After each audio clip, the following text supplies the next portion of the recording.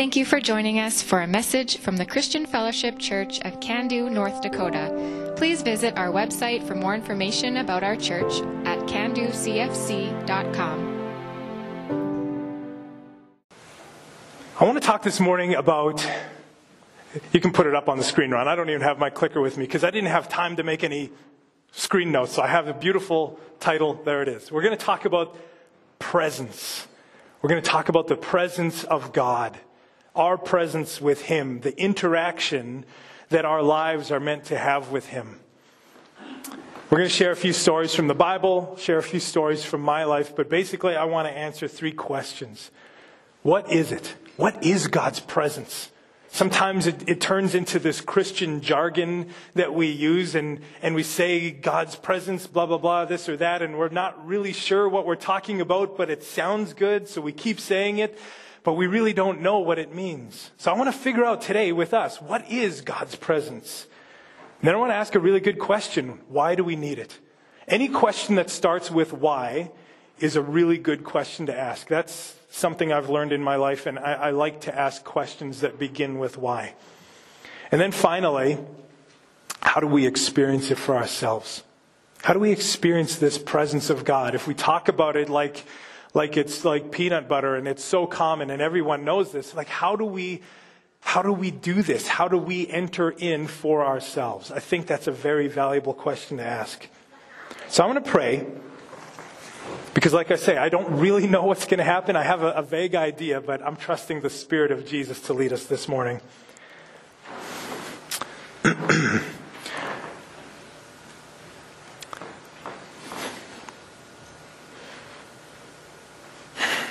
That one line from the song that we sang this morning, Lord, the first song, we said, "To you our hearts are open."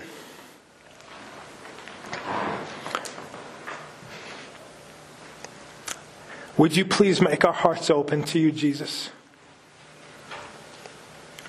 Open to receive. Open to submit. Open to be humble. Open to listen and to hear and understand. Amen. All right. First question. What is God's presence? Two stories from the Bible that make me think about God's presence and the ways that we can experience it that I think help us understand it. I want to go through those. The first one is from Luke 24. This is the story of the two men who were walking from Jerusalem on the road to Emmaus. So two followers of Jesus were walking on this road from Jerusalem to Emmaus just 3 days after Jesus was crucified. And there were reports that had begun to circulate that Jesus' tomb was empty. And these men were talking about this. Suddenly on the road, Jesus appeared with these men, yet they did not know who he was. So they didn't understand that they were in the presence of God, the Son of God, right? And as they're talking, Jesus asks them, so what are you guys talking about? What's going on? And then they say, well, we're talking about this guy, Jesus. And then Jesus begins to teach them about himself in the third person. He doesn't say, well, don't you know that I needed to be crucified and raised from the dead? No. He says, don't you know that the Son of God or Christ, the Messiah, needed to be turned over into the hands of sinners, be crucified and rise again on the third day? And they're like, oh, okay, yeah, that's interesting. Then they get to Emmaus. They sit down and they say to Jesus, because he was going to continue on, they say to him, still not knowing who it was, hey, why don't you come and eat some food with us? So they sit down together and Jesus takes some bread and he breaks it and he gives thanks for it. And all of a sudden, I love this, it says their eyes were opened. They realized, what? This is Jesus, right? Like they're just blown away. Oh my goodness, this is Jesus. And as soon as they realize it, Jesus disappears from their presence. Wouldn't that be wild? But the next thing that they say here in verse 32, they look at each other and they ask each other, were not our hearts burning within us while he talked with us on the road and opened the scriptures to us? Isn't that brilliant? Only in hindsight did they look back and realize, oh, we were in the presence of God. I think that's actually one of the most common ways that we understand the presence of God. Unfortunately, we're not always that keen or that bright or that aware of what's going on in the moment that something's happening. But when we look back over the course of our life, we see the moments where Jesus was there, where God was there, where the Holy Spirit was doing something. How many of you can look back in hindsight at different moments in your life, and you maybe didn't realize it at that time, but you look back today and you say, oh, that had to be God. Yeah, like it's true. Hindsight is 20/20 in a lot of cases. Another instance here where hindsight wasn't exactly in play, but I believe that this person was understanding they were in the presence of God in the moment that it was happening, was the prophet Isaiah. So in Isaiah 6, 1-5, this is a famous passage that many, many messages have been based on.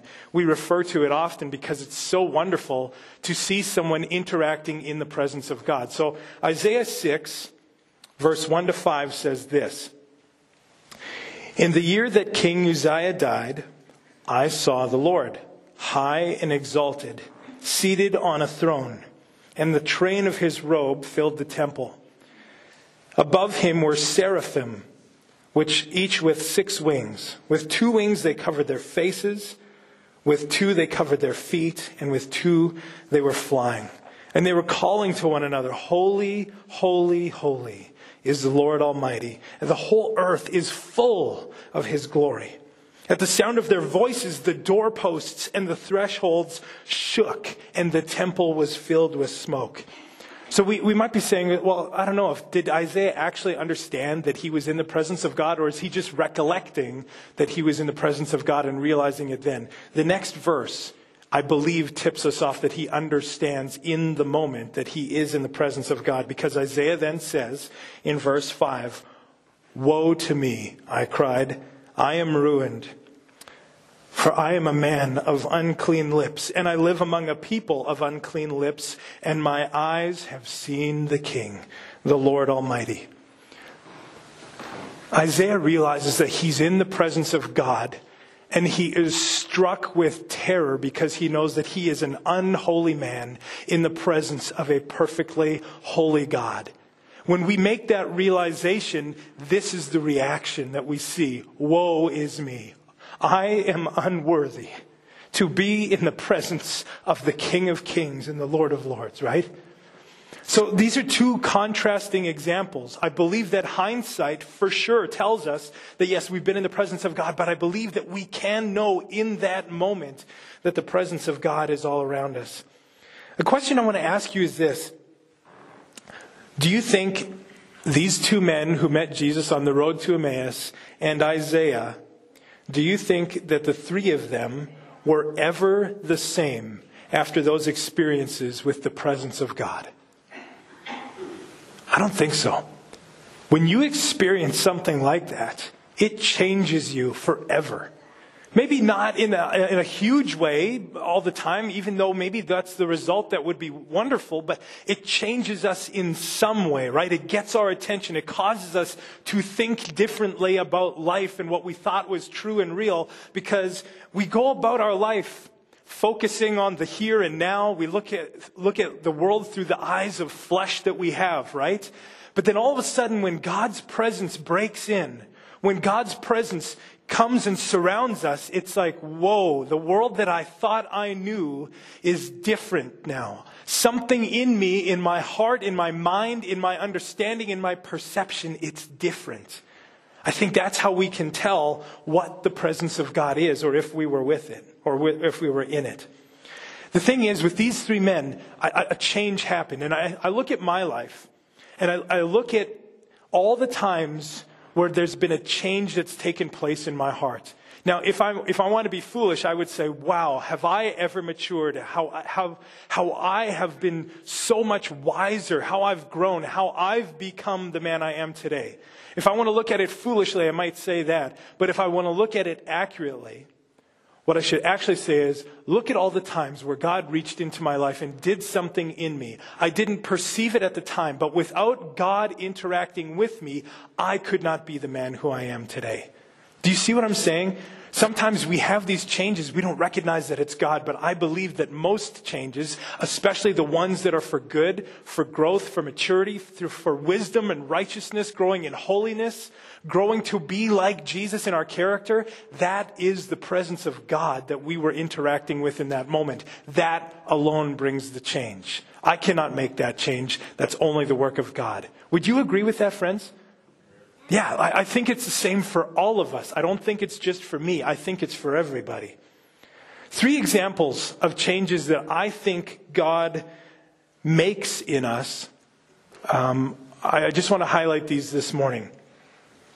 The first one, I think, is we understand that we've been in the presence of God and a change has happened when we begin to see something that we once thought was a sacrifice for us to do now becomes willing surrender. So sacrifice changes and it becomes willful surrender. I think about this in my life with disciplines, Christian disciplines like reading my Bible, going to church, spending time in prayer, spending time telling other people about Jesus. Those used to be things that I thought of as a sacrifice. I'm supposed to do this, so I guess I will.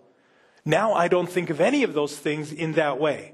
Because God has done a work in me. He's changed something in me so that now I say, I want to do those things. I want to surrender the things that I used to prioritize in favor of what God has made a change of in my life. Can anyone identify with that? Has anyone else experienced sacrifice becoming surrender?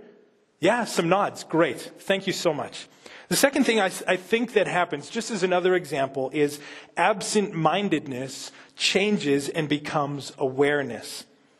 You know, for me, I began to pray years ago, and I still pray this often today, God, please help me to recognize when you are doing something in my life so I can respond to it well right there and then.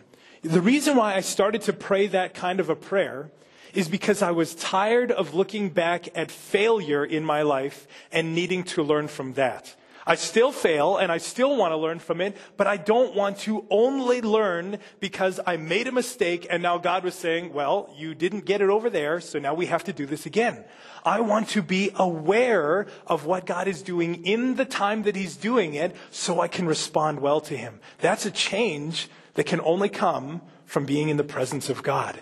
And I think it has changed in me a lot, and I want it to continue to change more. I don't want to be absent-minded or unaware of the work of God in my life. I want to see it and respond to it well in that moment. That's a good change, right? And the third change that I think God wants to do in all of us, and these are just 3 examples. There's many more, but these are the 3 I felt the Holy Spirit leading me to highlight this morning, is that struggle or things that we find difficult become at least more simple than they used to be. So struggle becomes somewhat simple. When we first meet Jesus and we are trying our best to serve Him, to do the things that we read about in the Bible, to live a life that is righteous and upright and obedient and all these kind of things, sometimes it's a struggle. Sometimes it's hard to make those adjustments, right? And it takes time for us to get better at them. And it takes the hand of God equipping us to do His will so that it's not always so hard, but it actually becomes more simple. It's not always going to be easy, and I don't think that's what the goal is, but I think there are things that are meant to move from being a struggle to being easier to do, easier, okay? And the example that I would think of is this. Working with students for so many years, 15 years, I worked in student ministry in some capacity. One of my favorite things was to watch a new Christian or a student who was coming to youth group for the first time learn how to pray. It's marvelous to listen to a brand new Christian pray. I'd actually rather listen to them than me because it's so pure. It's so unaffected or uninfluenced by everything else going on. They just say what genuinely is on their heart. So students would try this and they'd be nervous. They would tell me, Jeff, I've never done this before. I don't know how to pray. How do you do this? Do you do it out loud? Am I supposed to fold my hands? Like, does the Bible say that? I don't know. And I'd say, you know what? Just talk to God like He's sitting right next to you. Like He's your friend. And then they would kind of put a few words out there, and they would be like, oh my goodness, Jeff, I can't believe I did this. And I would, like, that was beautiful. And it genuinely was. But then what they thought was hard or difficult or a struggle, as they did it more, as they pressed into the presence of God and remained there in prayer, all of a sudden, 3 months later, they're the ones who are teaching the new students how to pray. Isn't that cool? And they didn't even realize that 3 months ago they had no confidence to do that. Now they had so much confidence because they had been in the presence of God through praying to Him that they were able to usher someone else into there as well.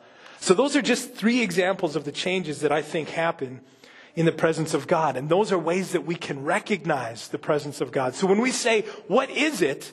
It's the change. It's the presence of God making a change, doing something to affect us to be different than who we used to be.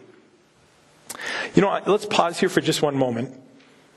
I'd like to ask you guys a question. I'm looking for a few brave souls this morning. I think it's great for us to testify. Does anyone have a story or a recollection of a change that has taken place in your life that you can only attribute to God? Maybe it took place instantly.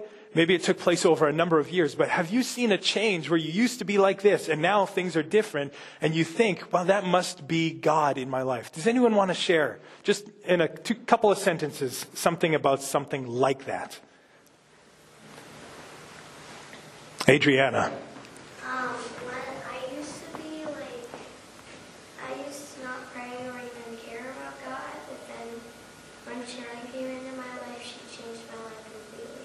Oh, wow. Yeah, it's great when God gives us teachers in our life, right, to model good things for us. That's wonderful. That's a great change. Thanks for sharing that. Anyone else? Sharon. A couple of years ago, quite a few years ago, I had these two little chairs, kind of like the one you had in the front, and I had it in my room to sit beside them up, and I would sit there and do my devotions, and I would picture Jesus sitting there on the other chair, and I would talk with him. And then one day the Lord said, where am I sitting? Not an audible voice, but just in my spirit. And I said, well, in that chair. He said, no. And I said, what? He goes, you're sitting on my lap. Ah. It was so special. I took that chair out. I don't have one chair now. It's so fun to be able to go and sit there. Awesome. So it's like a perspective change that God gave. That's so marvelous. What a good gift. Thanks for sharing that. Anyone else? Maybe one more?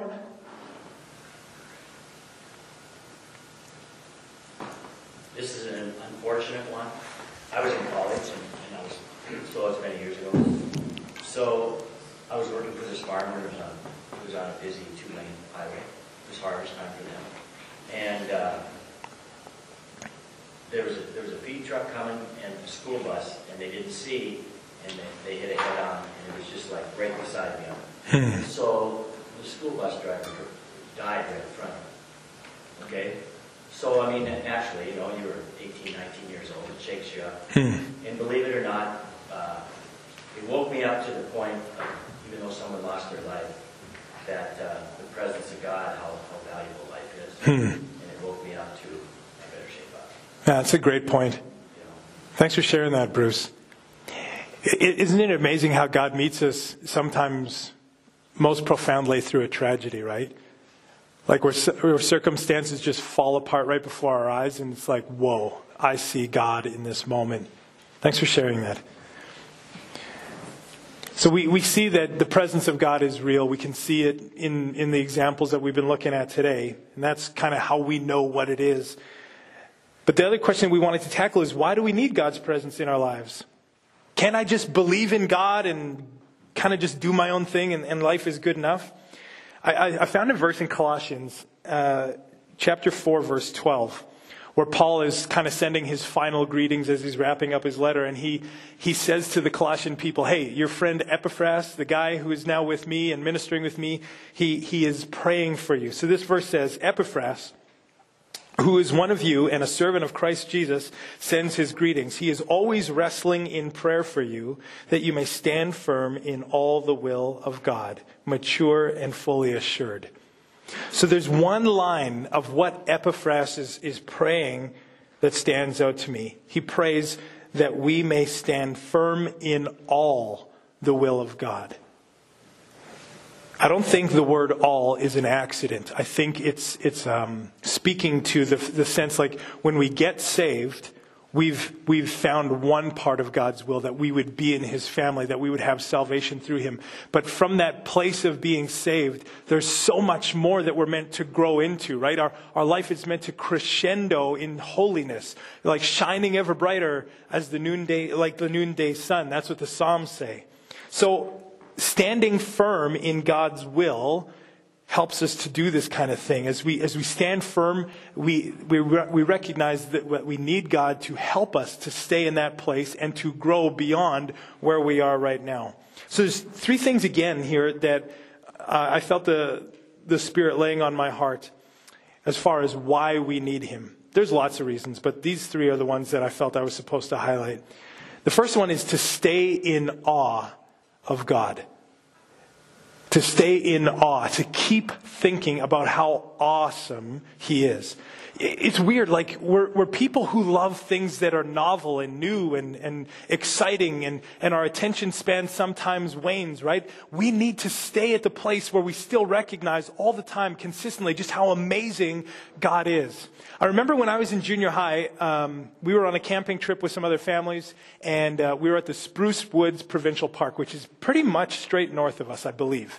And it's this beautiful place in Manitoba where there's hiking trails and sand dunes. Believe it or not, you're like walking through this spruce forest, and then all of a sudden, boom, it opens up into sand dunes, and it looks like you're somewhere else. So we're on these trails. It's rugged terrain, and there's spruce trees and wild plants all over the place, and these sand dunes are here. And I look at my friend Joel, who was there with his family, and I look at him and I say, "Isn't God's creativity amazing?" And he said, "Yeah." And we talked about it. We just talked about how we couldn't believe that God would come up with something like this, that in the middle of this Arctic wasteland that Canada is, all of a sudden there's this desert which doesn't seem like it should be there. We just couldn't believe it. We just were marveling at it. And in that moment, as we're talking about these things, we were in the presence of God. We were in awe of him.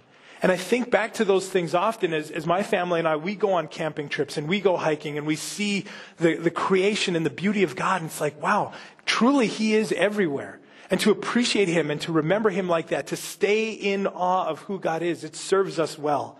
Because when we're in awe of God, we want to be with him. When we want to be with him, we want to do his will. So that's a very helpful thing. That's a reason why we need the presence of Jesus, or the presence of God in our lives. Another reason that we need the presence of God, we can't just be independent Christians, we have to be in communion with God, is to defeat self-sufficiency. Any Petra fans here today? Come on, everyone's a Petra fan. Whether you put your hand up or not, me and Lucy, we are huge Petra fans. I think the term for their groupies is pet heads. That's what they call themselves. Anyway, so me and Lucy, we're huge Petra fans. And in 1981, Petra released a song called Without Him We Can Do Nothing. Does that ring any bells? Does anyone know that one? Without him we can do nothing. Okay. Don't worry, I'll sing the rest after the service.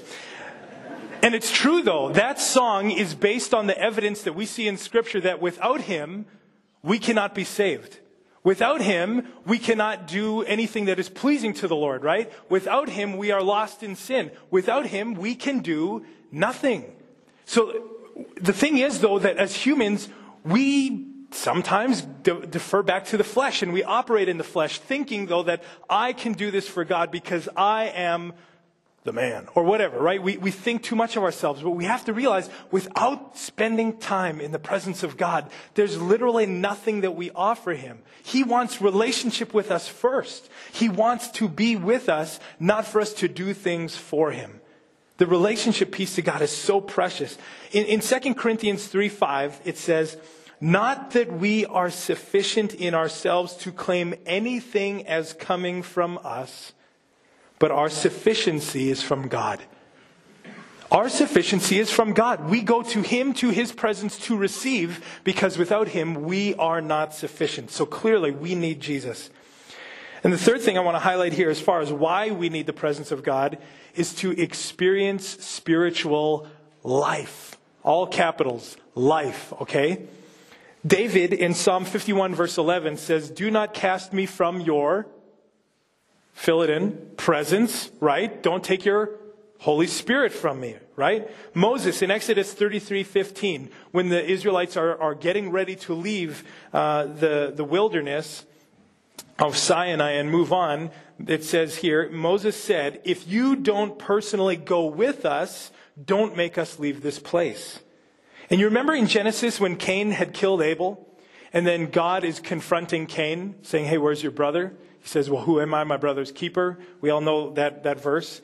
In Genesis 4, verse 10 to 14, God continues this conversation with Cain, telling him about what the consequences of his actions are. And here's Cain's response. Pay very close attention to this. My punishment is too great for me to bear, said Cain. You have banished me from the land and from your presence. Isn't it interesting that someone who just committed murder, their greatest fear was that they may miss out on the presence of God? We can learn something from Cain. He's villainized in the Bible or in churches a lot of the time, but we can learn something from him. He recognizes the folly of his ways, and his greatest fear is missing out on the presence of God. All three of these men, David, Moses, and Cain, all recognized that without the presence of God, life was not worth going on with. It didn't make sense to live independent of him. So we need God just like these men did. We have to stay pressed into the presence of God, because if they thought that life without God wasn't worth living, and I'm not talking suicide, but like not living or going on just without him, then it's the same thing for us. Life without the presence of God, life independent of God, just doesn't make sense, especially if we're going to call ourselves followers of God. How can you follow someone whose presence we never spend time in? It's impossible, right? I can't follow anyone unless I know them personally. I can learn things about them. I can know facts about their life. But unless I spend time with them, I can't follow them. So clearly, we need the presence of God. Okay, so we get this. You're saying, okay, Jeff, you've made your point. We understand what the presence of God is. It brings about this change in our life. That's how we recognize his presence. We understand that we need it. Good enough. You don't have to sell us anymore. How do we do this? How do we enter, or how do we be present with God? What does that look like? I don't even know where to start. Thank you. Thank you for calming me down and asking that question.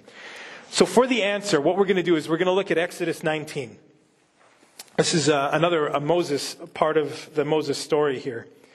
So the Israelites had left Egypt. After being captive there for 430 years, God has liberated his people from Egypt, and Moses is the man who God equipped to lead them out of Egypt. So they've been 2 months. They've been 2 months away from Egypt now. God has been miraculously providing for them food and water, crossing through the Red Sea, eradicating Pharaoh's army so that these Israelite nation, these people could move away from this place in freedom.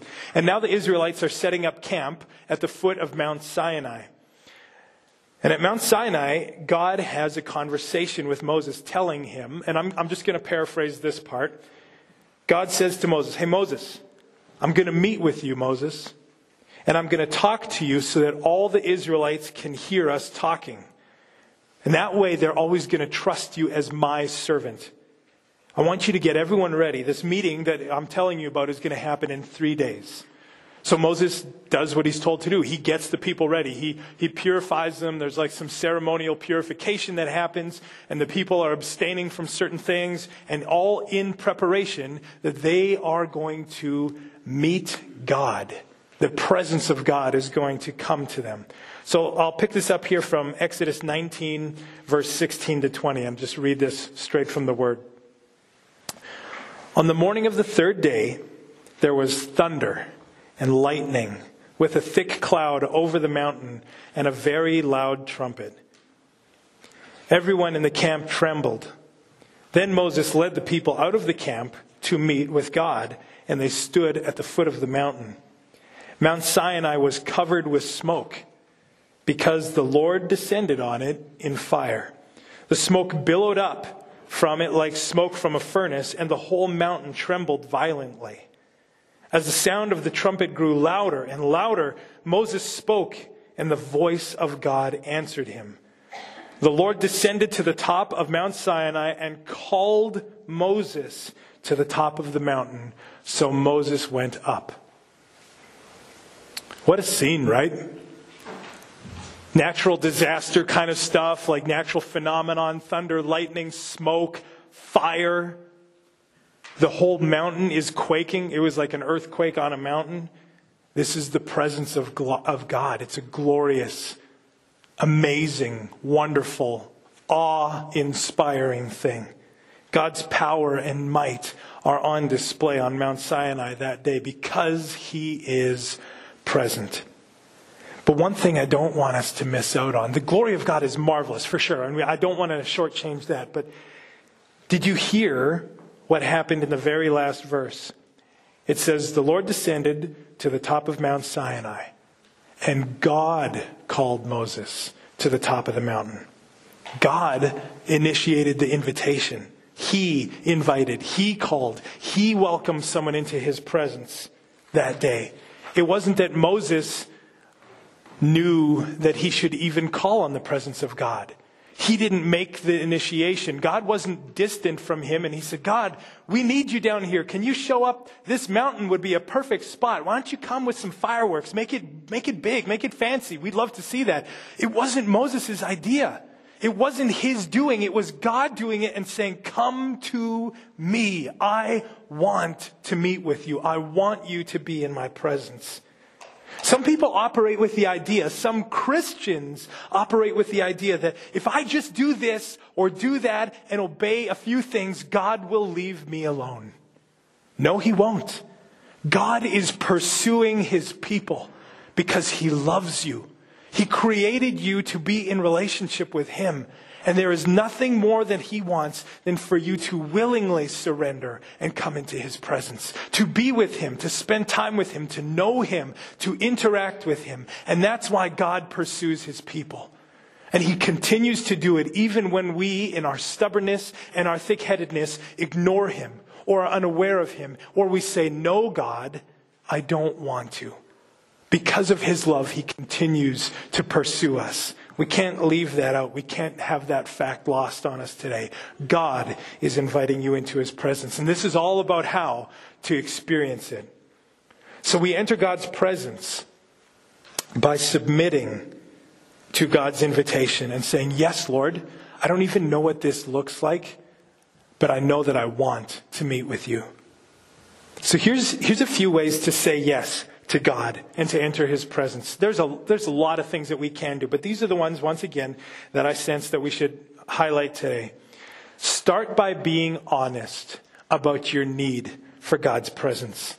Don't treat it casually. Don't shrug your shoulders and say, yeah, I guess. Be honest. Tell the truth. And you know what? Don't tell the truth to yourself even. Don't tell it to me. Tell it to God. To enter God's presence and to submit to Him and to find this first-time connection or maybe a reconnection after a long period of stagnant faith, pray saying, Lord, I need you. I see your presence in the Scriptures with your people, and I want that for myself. I don't want to live my life independent of you. So God, would you please help me to understand how to be in your presence more? Help me to give up on the things in my life that are stealing away time so that I could be spending with you. Show me where sacrifice needs to become willing surrender so that your presence is what I pursue most of all in my life. I don't want anything else the way I want you right now. That kind of an honest prayer, what do you think God's going to do with that? Is He going to laugh? Is He going to say, oh, it's too late for you? No, He's going to say, yes, my child. This is what I've been wanting the whole time. And now that our desires and our will are aligned, oh boy, we can move forward. And God's presence is going to respond to you for sure. You know, I would encourage us, this kind of a prayer, it doesn't have to be exactly what I said, but this idea, What if we prayed this as a church for a whole month for ourselves? Like if Jeff prayed this for Jeff, and Bruce prayed this for Bruce, and Brett prayed this for Brett. What if we prayed this for ourselves for a month or 3 months or for the rest of 2021? Do you think God is going to do something and bring a change? Maybe you didn't hear me. Maybe my mic cut out. I'm not. Do you think God would bring a change by answering that prayer request? Yes. Desperately yes. Emphatically yes. We have no other choice. Because without praying that prayer, without purposefully responding and submitting, what are we doing if we don't do those things? We're shrugging our shoulders and moving on. And I don't want that. I don't want that for me, and I don't want that for you. Second thing that we can do here, I believe, is look at what we do at church here. I think what we do at church, I would call this corporate devotion. We're coming here to corporately, or as one group, be devoted or practice being devoted to God. Think about the things that we do, right? We worship God. We pray to God. We learn about God through His Word like we're doing right now. We set our eyes on God, and we forget about the things in this world for an hour and 15 minutes. This is corporate devotion. We're setting our sights on God. We say, Lord, we're here. We want to experience your presence. Now, we do that for an hour and 15 minutes in a week. Do you know how many hours there are in a week? There's 168. 1 hour and 15 minutes out of 168 is 0.74%. Now, I'm not saying that that's too little. I'm not saying that's too much. I'm not saying that's the right amount. All I'm saying is this. Because I've experienced the presence of God here and in my own life, 0.74% isn't good enough for me. I want more of Jesus' presence. I want more of the Holy Spirit in my life than 0.74%. So that's where we can take what we call corporate devotion here at church, and during the week we can do something. We can practice personal devotion, okay? We don't have to be legalistic about it or dogmatic or make it like a rigid routine that if we fail or we miss a day or whatever it is that we are sinning against God. That's not it at all. We just want to respond and say, God, I've met with you and I want to keep doing that. So personal devotion helps us to enter into God's presence outside of church. It has done wonders for me in my life. It's changed who I am, because the more time I spend with Jesus, the more I see Him in my life. I'm more aware. The more times my desires change and I want to do His will. So what I've done is I've just taken the practices that we have here at church and I've applied them into my own life.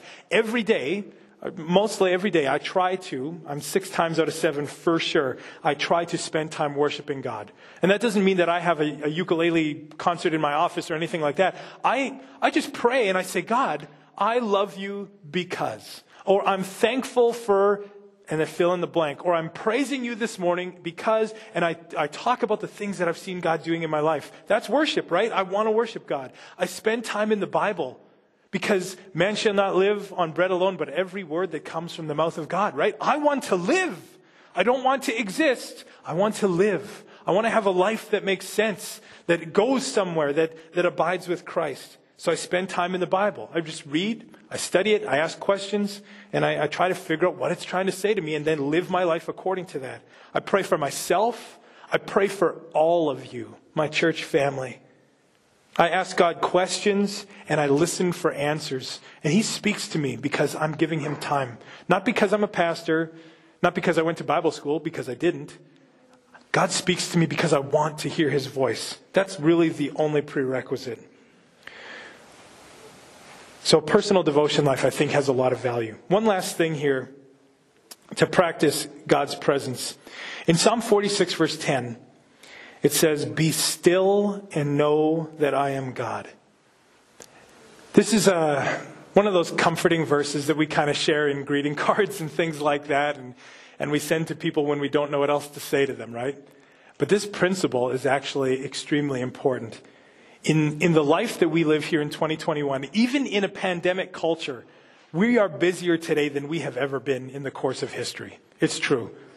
We worry about things. We're more connected to distractions through technology than we've ever been before. So to be still is actually incredibly difficult, but it's still incredibly important. To be still in this verse, literally it means to do nothing and to be quiet. So to be still before God means to find a quiet place, an empty room with no music, no distractions. If you have to turn the lights off so you're not looking at something on the wall or out the window or whatever it is, it's worth doing. So to be still is to cut out all distraction, and to know God, or to know that I am God, means to allow your mind to simply think about your Lord. To let your mind wander and daydream about the things of God. You know, I was out in the bush in Bruce Llewellyn Shelter Belt this summer, and I was building a fort, and I built a bed. And I laid down on this bed to see how level it was, how many sticks were poking me in the back and that kind of stuff. And I just lay there. And I looked up at these trees, these ash trees that were moving in the wind, and I could see the branches crossing, and I could hear the creak of two trunks rubbing together. Don't you love that sound? And you could hear birds, and you could hear the wind making noise in the leaves, but then noise through the beans, and it was different, and it was awesome. And I just remember being quiet. And I only intended to lay there for about 5 seconds to feel how this bed was, but I was just swept away. And I just thought about God, and I wondered about Him. I wondered about how He made these trees grow. And I wondered about how He made me grow, how He made our relationship grow. I just wondered about Him, and it was marvelous. You know, you guys know Madison Wagaman from the Assemblies of God Church. She runs the youth group here in town. Her parents are Paul and Mindy. Madison and I meet pretty much every week, and we talk about ministry, and we pray together, and we just work on ministry things. It's wonderful to meet with her. She's a great person, and she's doing a fantastic job leading the youth ministry in our town. If you remember to pray for her, I think that'd be awesome. But she was telling me about something that has been added to her devotions lately. She spends time reading the Bible. She spends time praying, but in the last month or so, and she told me I could share this, she's added in 15 minutes of total stillness, where she sits somewhere. She doesn't lay down because she doesn't want to fall asleep, but she sits somewhere and she closes her eyes and she's quiet. And she says, Jeff, I hear God so clearly in those moments. Man, when we hear God like that, because we've cut out distraction, we've just spent time abiding with Him, I think that's the presence of God. These things are practices that every one of us can do. I want you to find the presence of God for yourself so that you can experience the change, the joy of being with Him. What we're going to do now is we're going to sing a song here in just a minute, but before that, just for 3 minutes, we're going to try one of these things. I can't make you do it, but I'm inviting you to try these things with me. I would invite you over the next 3 minutes. Karen's just going to play softly behind us. I would invite you to pray, like we said at the beginning. Maybe pray, God, I want this.